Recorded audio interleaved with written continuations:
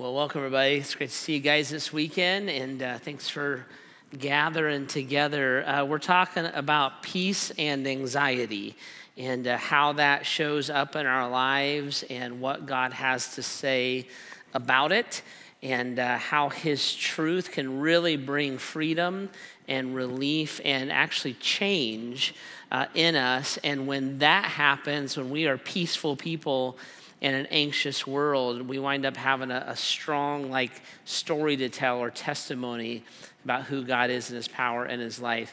As we started talking about this, I just kind of wanted to make it clear that exactly what we're talking about. So when you think about anxiety, I think about anxiety in two broad categories. One is what I would just call clinical anxiety. Some of us struggle with a chemical that doesn't work right in our bodies. Like some of us would struggle with a diabetes or some other kind of chemical issue in our body. Some of us have that, and it affects the way that our brain works, so that our brain is kind of on a high alert all the time.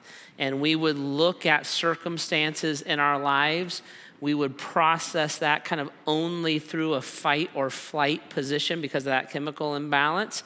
And we would call that a clinical anxiety. And if that is you and you're struggling with that, I want you to know that Grace Church believes that Jesus can help with that. And we also believe strongly in counseling and doctors and medicine. And we believe that those things are gifts from God to us. And so we would, just like we would for other illnesses, we would say, let's look at our medical professionals. Let's look at medicine that's available.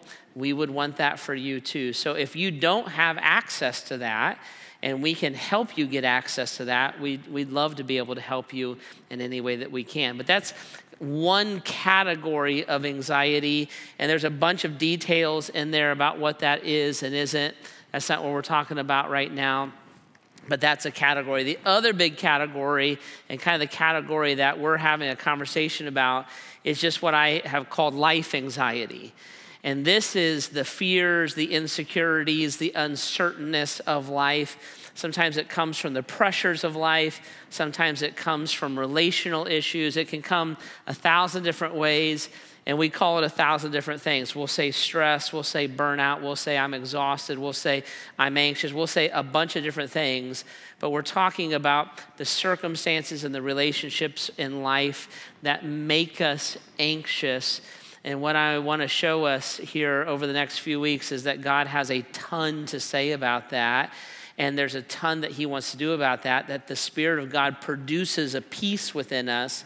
And that's a gift that God wants to give us and a place that he wants us to live. So we're setting up shop in Philippians chapter 3 and 4, and we're talking about these verses in it. This is what Paul says, starting in Philippians chapter 3, but you are citizens of heaven, where the Lord Jesus Christ lives, and we are eagerly awaiting his return as our Savior. He will take our weak mortal bodies and change them into glorious bodies like his own, using the same power with which he will bring everything under his control. Therefore, dear brothers and sisters, stay true to the Lord. Always be full of joy in the Lord. I say it again, rejoice. Let everyone see that you are considerate in all that you do, and remember the Lord is coming soon. Don't worry about anything. Instead, pray about everything. Tell God what you need. Thank him for all that he has done. Then you will experience God's peace, which exceeds anything that we can understand. His peace will guard your hearts and your minds as you live in Jesus Christ. And now, dear brothers and sisters, one final thought. Fix your thoughts on what is true and honorable and right and pure and lovely and admirable. Think about things that are excellent and worthy of praise. Keep putting into practice all that you've learned and received from me, everything you've heard from me and saw me doing, then the peace of God will be with you. And so we're kind of working through this passage a little bit, and we're going to find that there's a pathway there. We're going to find that there's promises there. We're going to find that there's help there, and we're going to see that God speaks into this idea a whole bunch here and other places in the scripture. Right now, this weekend, kind of what I want to talk to us about are these things. I want to talk to us a little bit about the lies that we live, and I'll explain that here in a minute, but we live our lies, so we're going to talk about that. We're going to talk about value that we are gifted, what God has given to us. And then we're going to talk about how those two things bring us to like a fork in the road or a decision point of what we're going to engage and how we're going to engage it, okay? So let's talk about this. Let's talk about the lies that we live. All of us have lies that we've been told about who we are and what we are, and those lies are the roots of our insecurity and fears and our devaluation, which is the root of our anxiety. So there's things that we've been told about ourselves that we're tempted to believe, and those lies cause us to feel insecure. Those lies cause us to think of ourselves other than how God says that who we are and what we are. And it causes us to wonder if we have value or what our value is. And when we hear those lies, all of us have at least one, some of us have more, and we lock onto that lie, we can build a life around that lie. And when you reverse engineer that and figure out what that is and how it's affected my life, what you're going to find is the root of what we would call anxiety or insecurity or stress or whatever word you would use to describe those things, right? So some of us have been told these kind of lies. Some of you have been told that your value is that you are attractive, right? So somebody your whole life, they're like, you're pretty, you're good looking, you're such a pretty little kid, you're such a pretty little, your eyes, and you have adopted that lie as a truth. That's all over our culture. Your physical external appearance is what makes you valuable. We literally call this the money maker, right? And so it makes you valuable. So as long as you feel pretty and you feel attractive, or as long as someone is telling you about that, that's what you are, if you adopt that into yourself, you will find your value in it. So I have to be attractive. I've got to be hot. I've got to be ripped. If I'm not those things, then I don't have value. That's the lie that you will believe about yourself. And as you get older, the Bible says that beauty fades. As you get older, you see this all the time. People will go to extreme measures to hold on to what they believe is attractiveness. And they will get their face stretched and their hair implanted, and they will do all kinds of things to their body because if they lose that attractiveness, they believe that they have lost that value. And it's a lie that they believe. Some of you have been told that your value is your athletics. You're such a good athlete. And man, when dad showed up in your life, it's because you were on the field. And when he cheered for you, it's because you scored a goal. And some of you have believed that that's where I find value, and that's where I belong, and that's where I have acceptance. And so I have to give myself to that. That's why it's so important to you that you make varsity. That's why it's so important to you that you get a scholarship to play in college. That's why even as you get older in age and the body starts to fail, you will start telling stories about the glory. You just become Uncle Rico. You'll just start telling stories about the glory days and what you used to be. And you'll feel competitive with your kids and you'll find your value in them achieving on the athletic field. Why? Because you were told that that's what makes you valuable. And if I can't do that or I don't have that, if I believe that lie, when that starts to go away, I will feel displaced. I will feel insecure. I will feel less than because I was told that. Some of you are told that because that you find your value because you're smart and you always got a straight A. That's why you cry when you get a B+, right? Because you're like, oh, I failed. And I'm not achieving, and I didn't get the A+. And you get older, and now if you're not the smartest person in the room who knows everything about everything, you feel out of place. You feel insecure. You don't feel like you belong. All of us have lies, and you have one or two in your life that have governed your life. And those lies, at the root of those things, is where you find insecurity, where you feel devalued, and why you feel anxious. I'll tell you mine. My lie is that I've always believed I was dumb. I've always believed I was dumb. So when I got into school, I started going through school, I did okay for a while, but looking back now, I realize I have a learning disability. I cannot do math. I can add, subtract, multiply, and divide. But if you put any kind of math in front of me where letters get substituted for numbers, I can't do it. Any kind of algebra, anything like that, I can't do it. It will not register in my brain. And whatever that disability is attached to languages. So I cannot download a second language. I can't. It looks like a blur of letters to me, and none of it registers in my brain, right? Now, somewhere along the line, I was told that unless I can do this math or unless I can do what this academic skill in front of me, people who can't do that are dumb. And that's a lie that I picked up and I locked into my life. That lie got reinforced as I got older, because you go to high school, they start putting letters in for numbers. And I had to take algebra and I couldn't do it. And I had to take a second language and I couldn't understand it. And so I felt more dumb and more dumb the further that I went. I often say, I think I got my doctorate to prove to myself I wasn't dumb. And I'm serious about that. I think I had to prove that to myself, because I get into ministry and I work with ancient languages. And every time I come, and when I'm up here and I'm teaching and there's a Greek name or a Hebrew name, my anxiety will go through the roof, because I cannot make sense of that. And I get nervous that I'm going to look dumb in front of people because I feel dumb. It's my lie, right? And that lie, when it's adopted and locked onto, is a lie that will absolutely govern my life.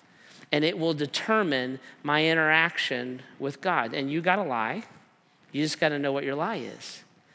And your lie is part of the root cause of what makes you feel insecure, invaluable, like you don't belong.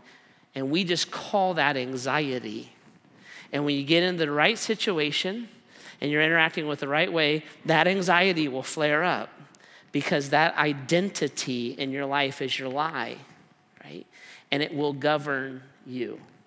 Now, the Bible says something very interesting. The Bible would kind of understand that there are these lies that drive us. By the way, the Bible also says that the evil one is the father of those lies, and that drive us in our life. But the Bible will come in and say this. The Bible would say, when you accept Christ,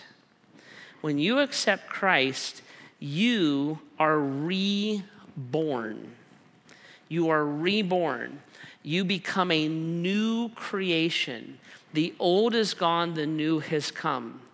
And when you are reborn and when you are a new creation, the Bible would say this, that you have a value that is gifted to you. It's not a value that you earn. It's not a value that you perform and receive. It's a value that's gifted to you, and it comes by way of the fact that you are now in Christ as opposed to outside of Christ. You have all these new things that identify you, that cause you to belong, and that are truths that God says about yourself. And what you'll see is a lot of times they wind up colliding with your lies.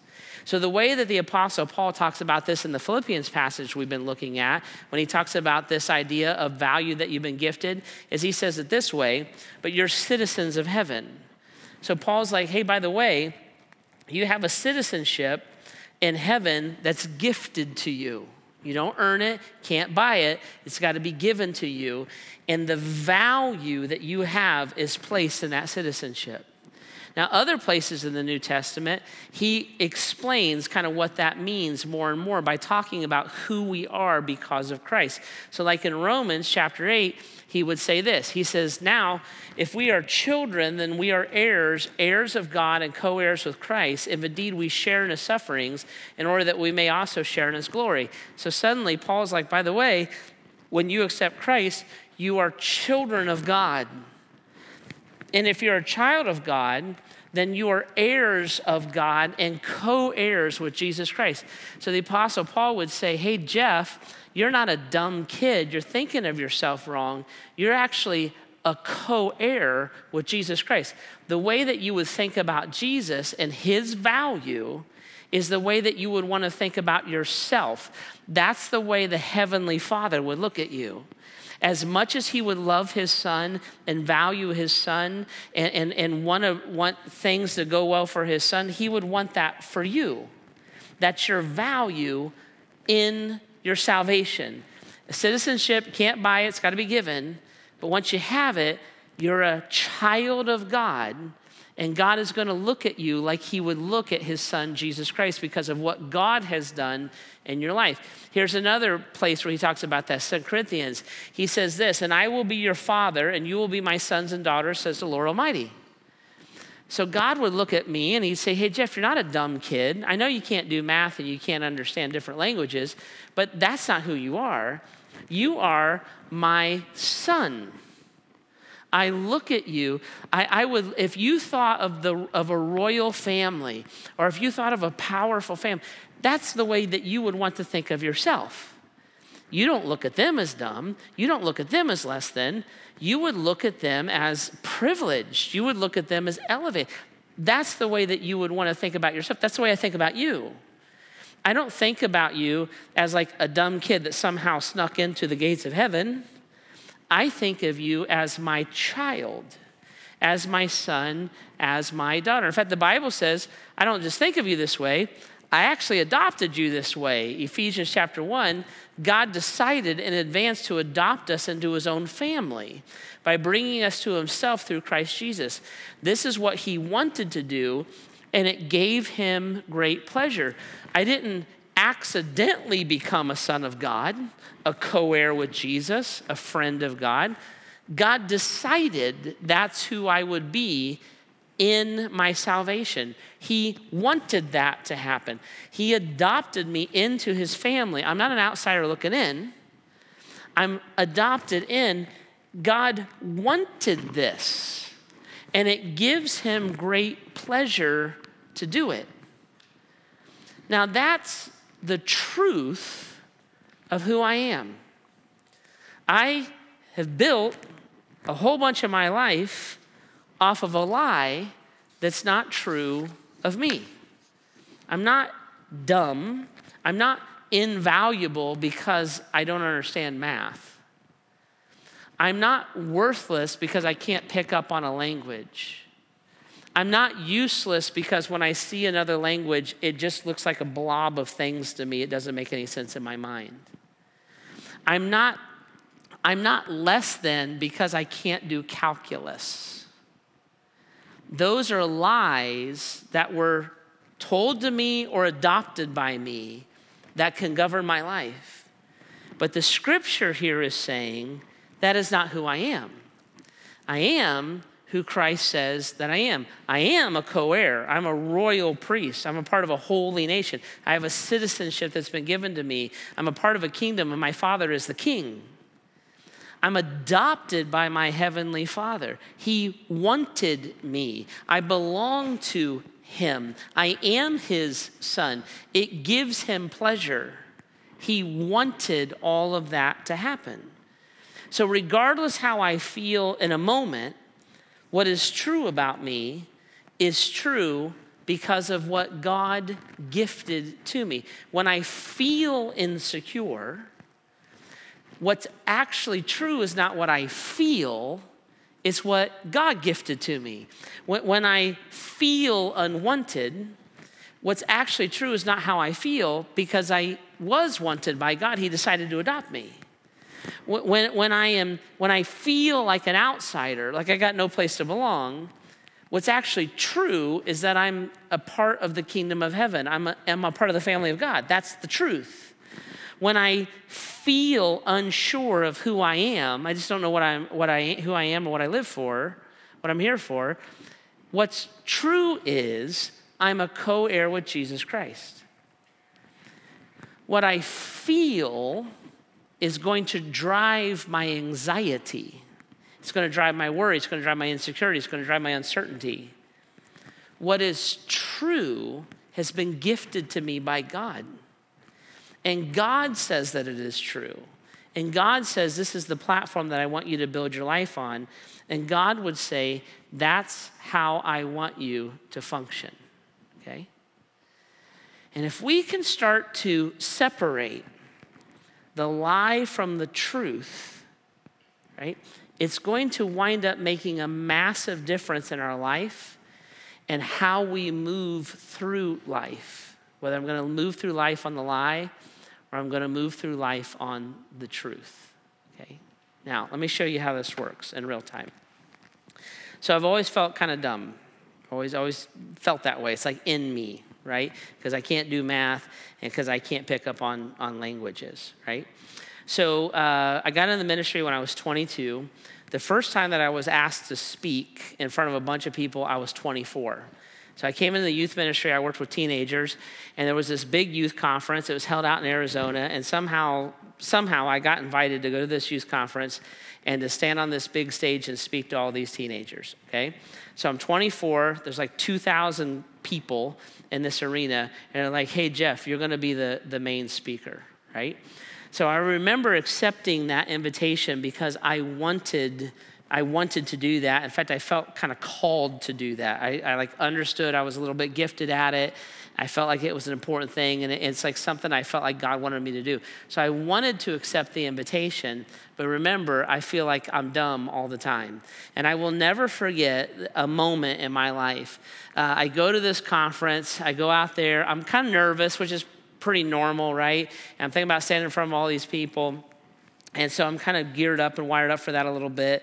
I go to the session, the band plays, they do the fun stuff with the kids, all that kind of stuff. And the guy who's running the platform comes up to me and he says, hey, you're up. Like, you're the next thing that's gonna happen. You're gonna be the keynote speaker. So I remember standing up, and I remember walking up to these steps. There's like 5 steps. There's a railing on both sides, and it goes up to this platform to go out in front of all these thousands of people. I remember walking up to those steps, and I remember it like it was yesterday. I remember taking my first step. I had my hand on both of the railings, taking my first step onto the step, and I froze. And all of this anxiety came over me like a wave. And I'm standing there, and I'm frozen in nervousness, fear, stress, insecurity, and I'm frozen in anxiety. And what flooded my mind was, you're dumb. You're dumb. You probably don't know the Bible well enough to teach it. You're gonna talk about this Old Testament guy. You're probably gonna pronounce his name wrong. Why would you're going to mess up. Who wants to hear from you anyways? We know, my brain and me, like, you kind of been faking it. And this is where they're gonna find out that you're dumb. You don't belong. You shouldn't be here. You're not capable, you're not worthy. What would ever make you think that you are? All the lies in an instant flooded my mind. It was fascinating. All I could think about was running away. I had these, you know how your mind will work real quick sometimes?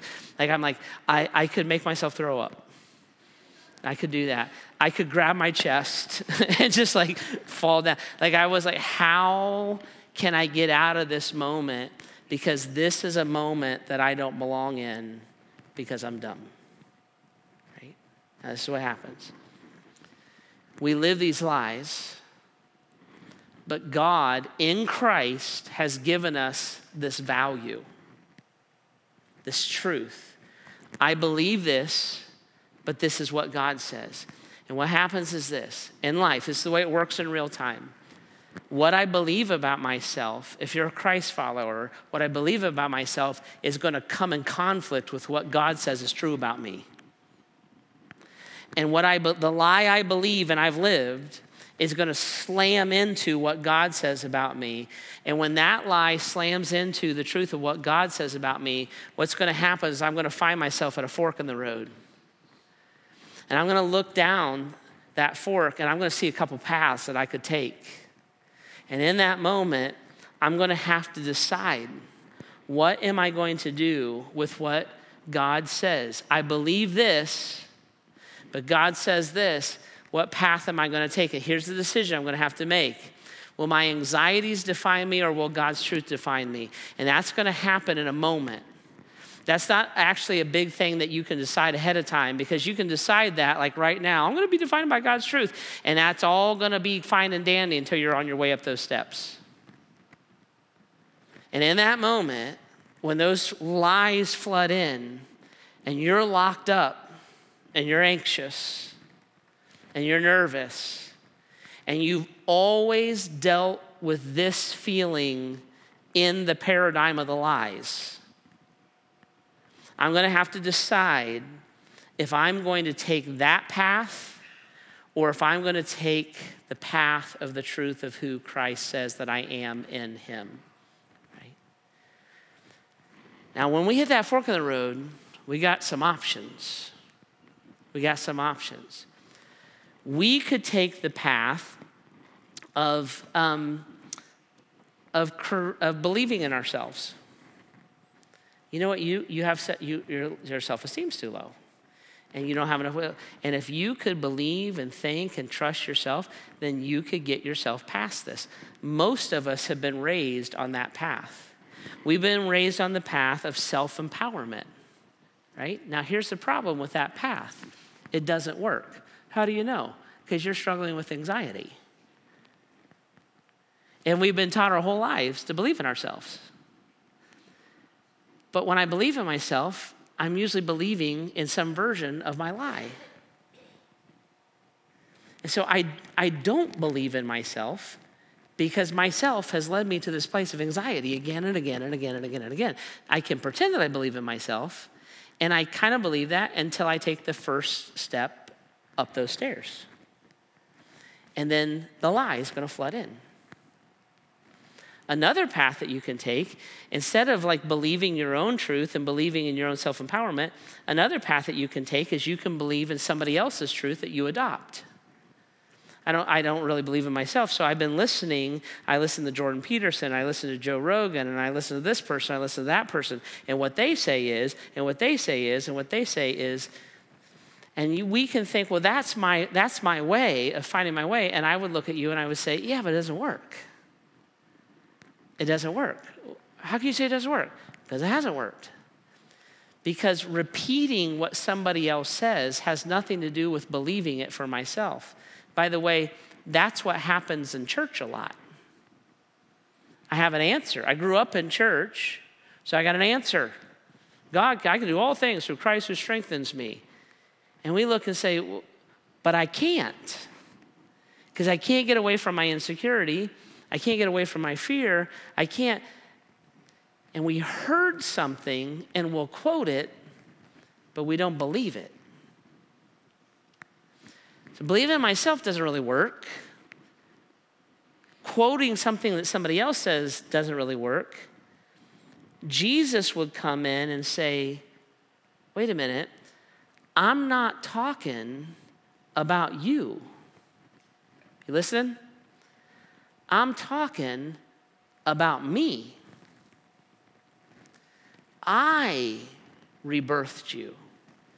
I made you new. These are things you cannot do. I did this for you.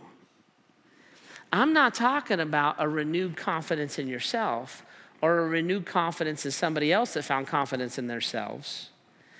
I'm talking about who I have made you to be. I'm talking about the value that I have given you. I'm talking about who you are in me, not who you are in yourself. I'm not asking you to believe in yourself. I'm asking you to believe in me. And in that moment of anxiety, when you feel like you don't have choices, when you feel like you're on a merry-go-round that keeps spinning and you can't get off of it, Jesus is looking at you and saying, there is actually a very different decision to be made. And the decision that you can make is believing the truth of who I say that you are. You are made new. I've tried to make myself over. I'm not talking about you. I'm talking about me. I made you new. You can be filled. I've tried so many ways to find me. I'm not talking about you. I'm talking about what I can do for you. You can receive value. I've tried to believe in myself. I'm not talking about you. I'm talking about who my Father says that you are. And in that moment of anxiety, I can decide. I have a control, so to say, that I usually don't think that I have. Because I've tried to decide in my own power again and again and again, and you always wind back up at the same place. That's how none of that ever works. Doesn't work for me either. But I could turn to the one who can change me and renew me and make me new. And I can decide whether my anxiety is going to define me in that moment or God's truth is going to define me. Our young adult leader here, his name's Josiah, he's got a great illustration about this. And this is what Josiah says. He says, think of it as your high school transcripts, right? So he says, think of it as your high school transcripts. So if you look at my high school transcripts, C's get degrees. That's my motto. D+ keeps you eligible. That's all you need. And so that's kind of like my high school transcript. He said, so imagine going to a college, and the only way to get into this college is if you have a perfect 4.0. When God looks at your high school transcript, he's not trying to give you better grades than you already have. You had a D, I'm going to make it a C. You had a B, I'm going to curve it to an A-. You had a 2.0, I'm going to give you a 3.0. When God looks at your high school transcript, he's not looking and saying, let me make you a better version of you. Ready? Think of it this way. When I have something that does not qualify to get me to where I want to be, I take my high school transcript. I don't ask God to give me better grades. I take my transcript, I hand it to Jesus, and Jesus gives me his. So when I go to apply, I'm not handing Jeff. I'm handing Jesus. Jesus would look and say, guys, I'm not talking about you. The gospel, the story of Jesus, is not the story of you becoming tolerable to God. All right, he dropped the F-bomb, let him in. That's not what the story of Jesus is. The gospel, the story of Jesus, is not you becoming a better you. What, he dropped the F-bomb and he started going to church? Well, C+. That's not the gospel. That's not the story of Jesus. The gospel, the story of Jesus, is Jesus rebirthing me in every aspect of my heart and my mind. The gospel is the story of my adoption. The gospel is the story of my deliverance. The gospel is the story of my rebirth. The gospel in Christ is what is true of me. Because in Jeff, C+. In Jesus, 4.0. And I'm taking from him and giving the lie that I believed in me to him. And I'm living off the truth of who Christ says I am in him. This is your story in Christ. You are not your past. That's gone. You're made new. You are not your sexuality. That's not your identity.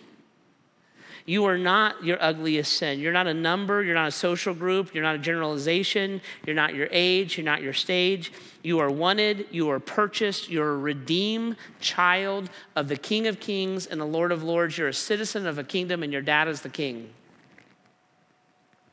That is who you are in Christ. Right? Ready? So I'm back at the steps. I'm back at the steps because I'm a dumb kid. That's who I am. That's who I am. In fact, I had an 8th grade science teacher that affirmed that for me. Told me I never amount to anything. Been trying to prove him wrong my whole life. And I'm frozen in anxiety. That's where I'm at. And in that moment, I'm at a fork in the road. I'm going to believe in myself. I'm less dumb than I thought I was. I'm going to believe in somebody else. My mom said I wasn't dumb.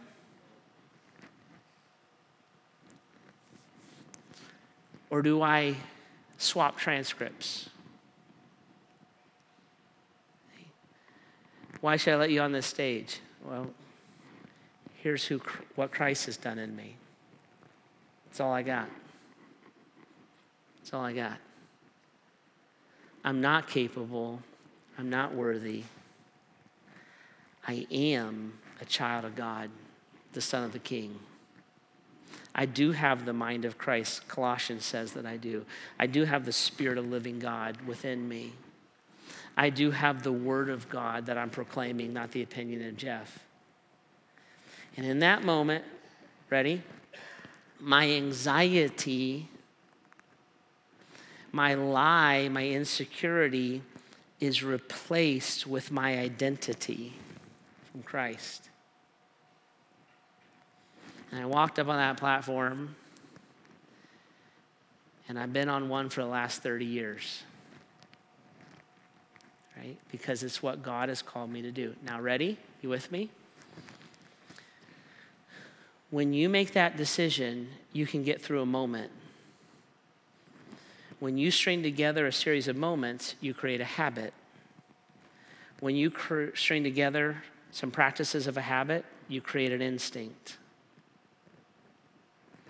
30 years later, my instinct is to be defined by the truth of who Christ says I am, as opposed to defined by the lie that I believe about myself. Ready? With me? Ready? But a lot of times I still feel like a dumb kid. When I get up here, and there's like some Greek word, philopaiepiesis, I still am scared to say it. I still feel inadequate. I still at times feel like I'm going to be, one day you're going to find out that I'm dumb. See, it's in me. It doesn't define me. Did you hear me? It doesn't define me. It's different. It's different. And sometimes I feel paralyzed by it. Sometimes 30 years later, I'm still trying to take that first step. Just depends on what room I'm in. These lies don't go away. They're a part of you. And the evil one, the father of that lie, he's going to push that one. But our God is greater. Our God is greater, not because he makes all of our problems go away all the time, but because his truth can overcome my weakness. And in my weakness, God can glorify himself through me. Right? Now, guys, listen. I love you. And some of you are trapped in lies. You believe that unless you participate in sin, nobody will love you. You believe that unless you clothe yourself with material success, nobody will respect you.